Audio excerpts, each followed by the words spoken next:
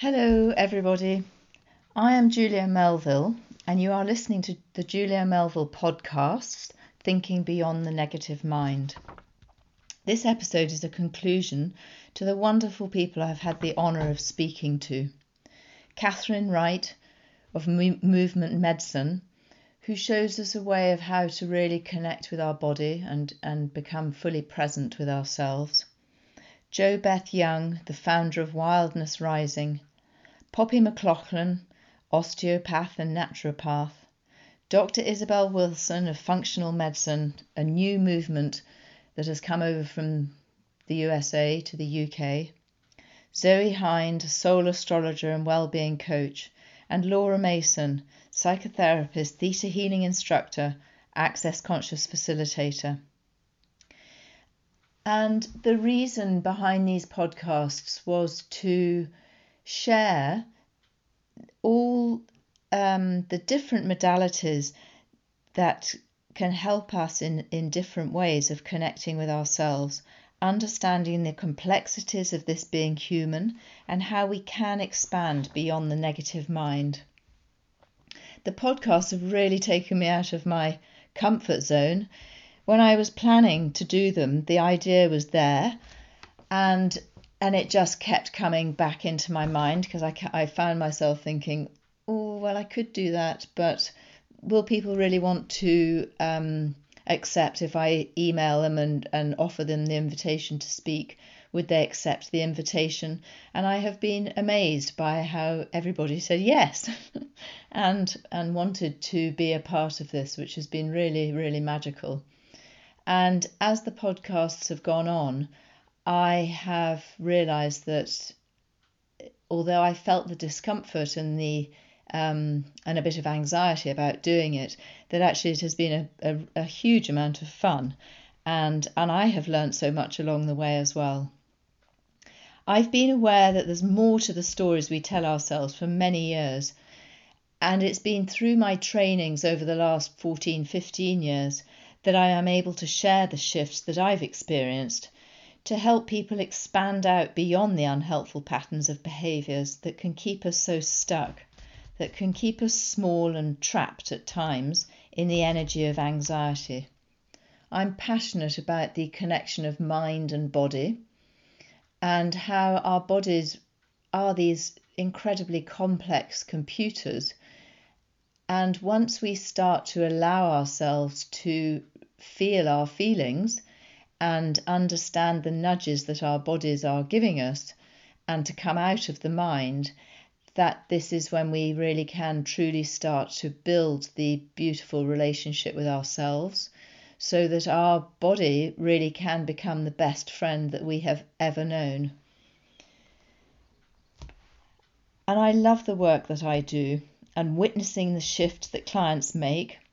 And I truly know and believe and know that we do have all the knowledge and wisdom within us, and that the magic always resides within, and that sometimes we can get into such a rut that we feel that it's not strong enough, or it's seen as a negative to reach out to others to support us, because we have this I think sort of age-old ancestral belief really that we can do it on our own, that we shouldn't bother others, that we can manage.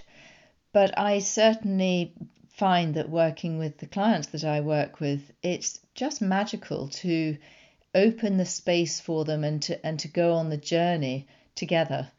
I always say to people that I'm not going to tell people what I think they ought to be doing. It's more walking alongside them while we look at what's happening for them, the patterns of behaviour that are coming up and how they're impacting on them on a daily basis, and how they're keeping them from living the life that they feel at times that they can only really dream of, and healing the emotional traumas that we carry subconsciously on a cellular level. And we pick up these beliefs that we can carry from generations back So, as I said earlier about our ancestors, we carry them on a cellular level from our ancestors, and they're beliefs that sometimes don't even resonate with us, that don't really feel they're ours, and yet we still fall into the pattern of them.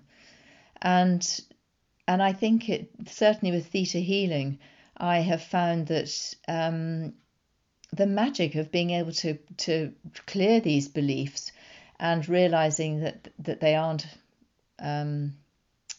all to do with us. They're not really the true essence of who we are.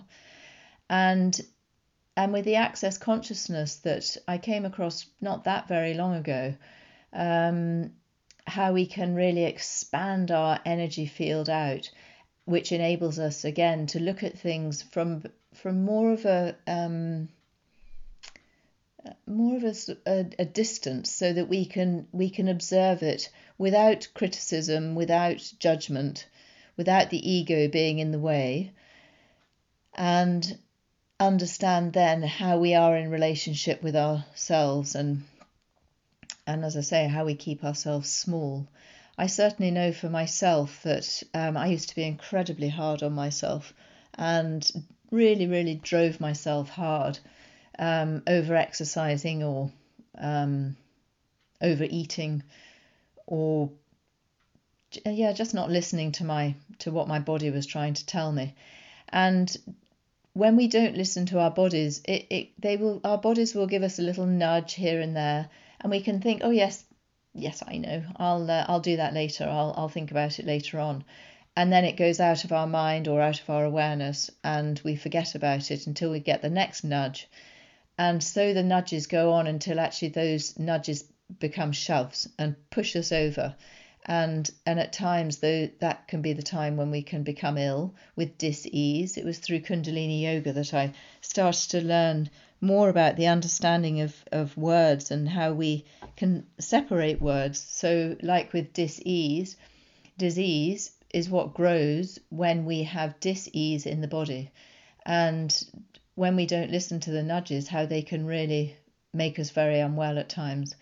And I really wanted to share with you how there are different ways of shifting these pockets of stuckness, and that it really is possible to move them and to release them.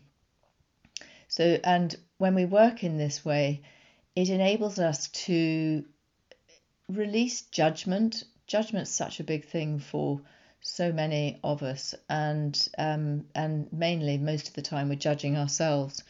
So when I used to be very, very judgmental, and I know and understand fully where it came from now, and living without judgment is so liberating.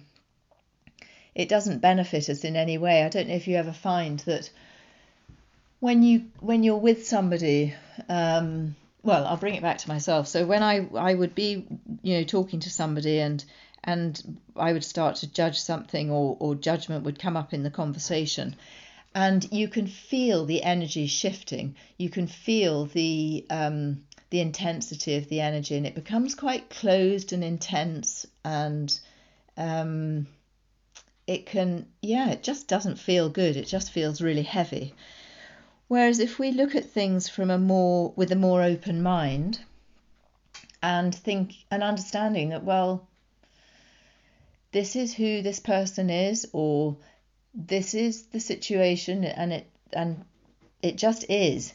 It's about just is and just being, and it helps us expand more into compassion, more into understanding, more into love, which is really what it's all about. I think being human, and this being here is about really supporting each other and looking after each other, and how we can support each other.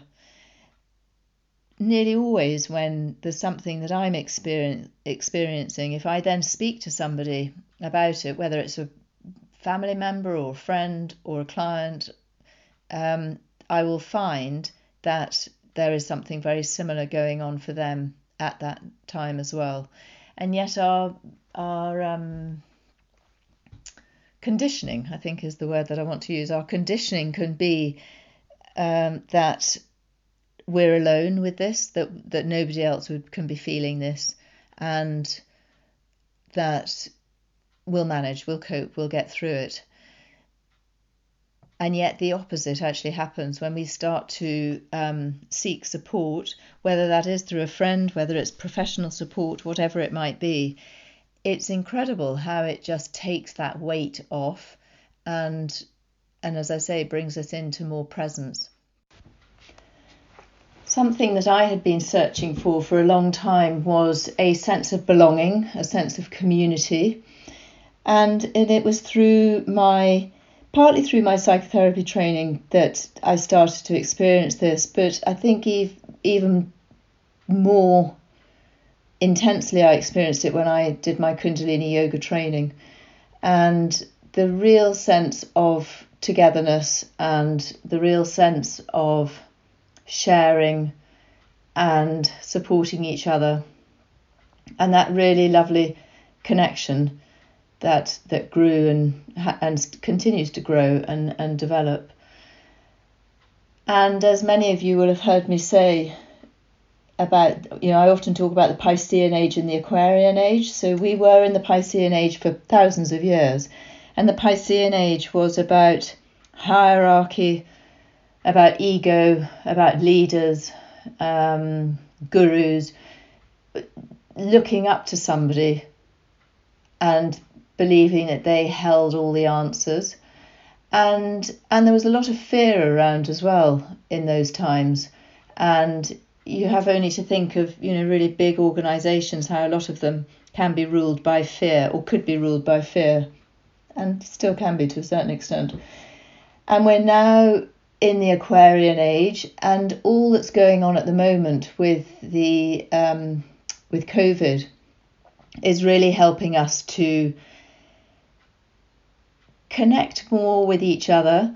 I don't want to take away from the seriousness of the virus and how people have lost family members and loved ones to it, but also it has really provided a chance for us to slow down, to reflect, to connect with ourselves, and to think about the things that are really important for us. And I think understanding more about our purpose while we're here. What is it that we're passionate about? What is it that we really want to create while we're here? What is it that we want to leave behind when we leave this mortal existence that we're having just now? And the Aquarian age is very much about equality and let me share with you all that I know, that connection of community and, as I say, supporting each other. It's a really magical time in so many ways at the moment.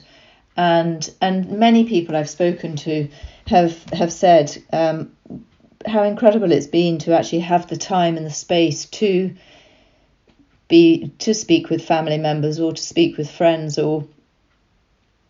and other significant others in their lives, but also that opportunity of actually becoming aware of people who are living on their own, who benefit from a phone call or benefit from a act of kindness, a bunch of flowers on their doorstep, whatever it might be.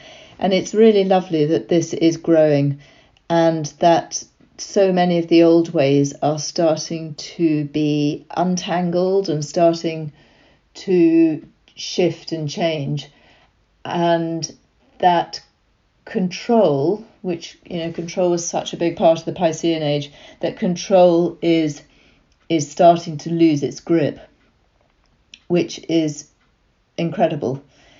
And I certainly feel very, very honoured and grateful that I am here now experiencing this. I feel a bit like a bridge sometimes, having gone from the Piscean age and I'm now going into the Aquarian age. I feel a bit like a bridge. So it's been an interesting journey, shifting those Piscean aspects of me and really awakening the the Aquarian age within me, which I know was always there and is the same for everybody. It's there, and for all of us. And, many people of an older age who have experienced this transition through. And at times it can feel uncomfortable, but it really is wonderful. It's much more inclusive. It's much more encompassing. It's much warmer, a warmer way of being, which is really very, very special indeed.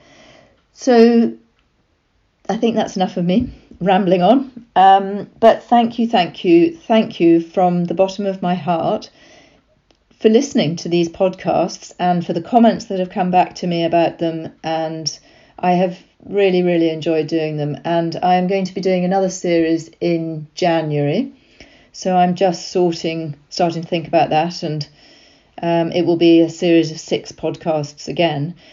And on a similar theme, but also looking at the people that I speak with, looking at how they support themselves and what is it that helps them when they can find themselves in a stuck place, because we can all go into that place of feeling stuck and a bit what is it that really supports them to rise up out of that, so that they can find that joy and that liberation, that freedom, that magic, and that creativity again. So I will look forward to connecting with you again at the beginning of 2021 and sending you all so much love.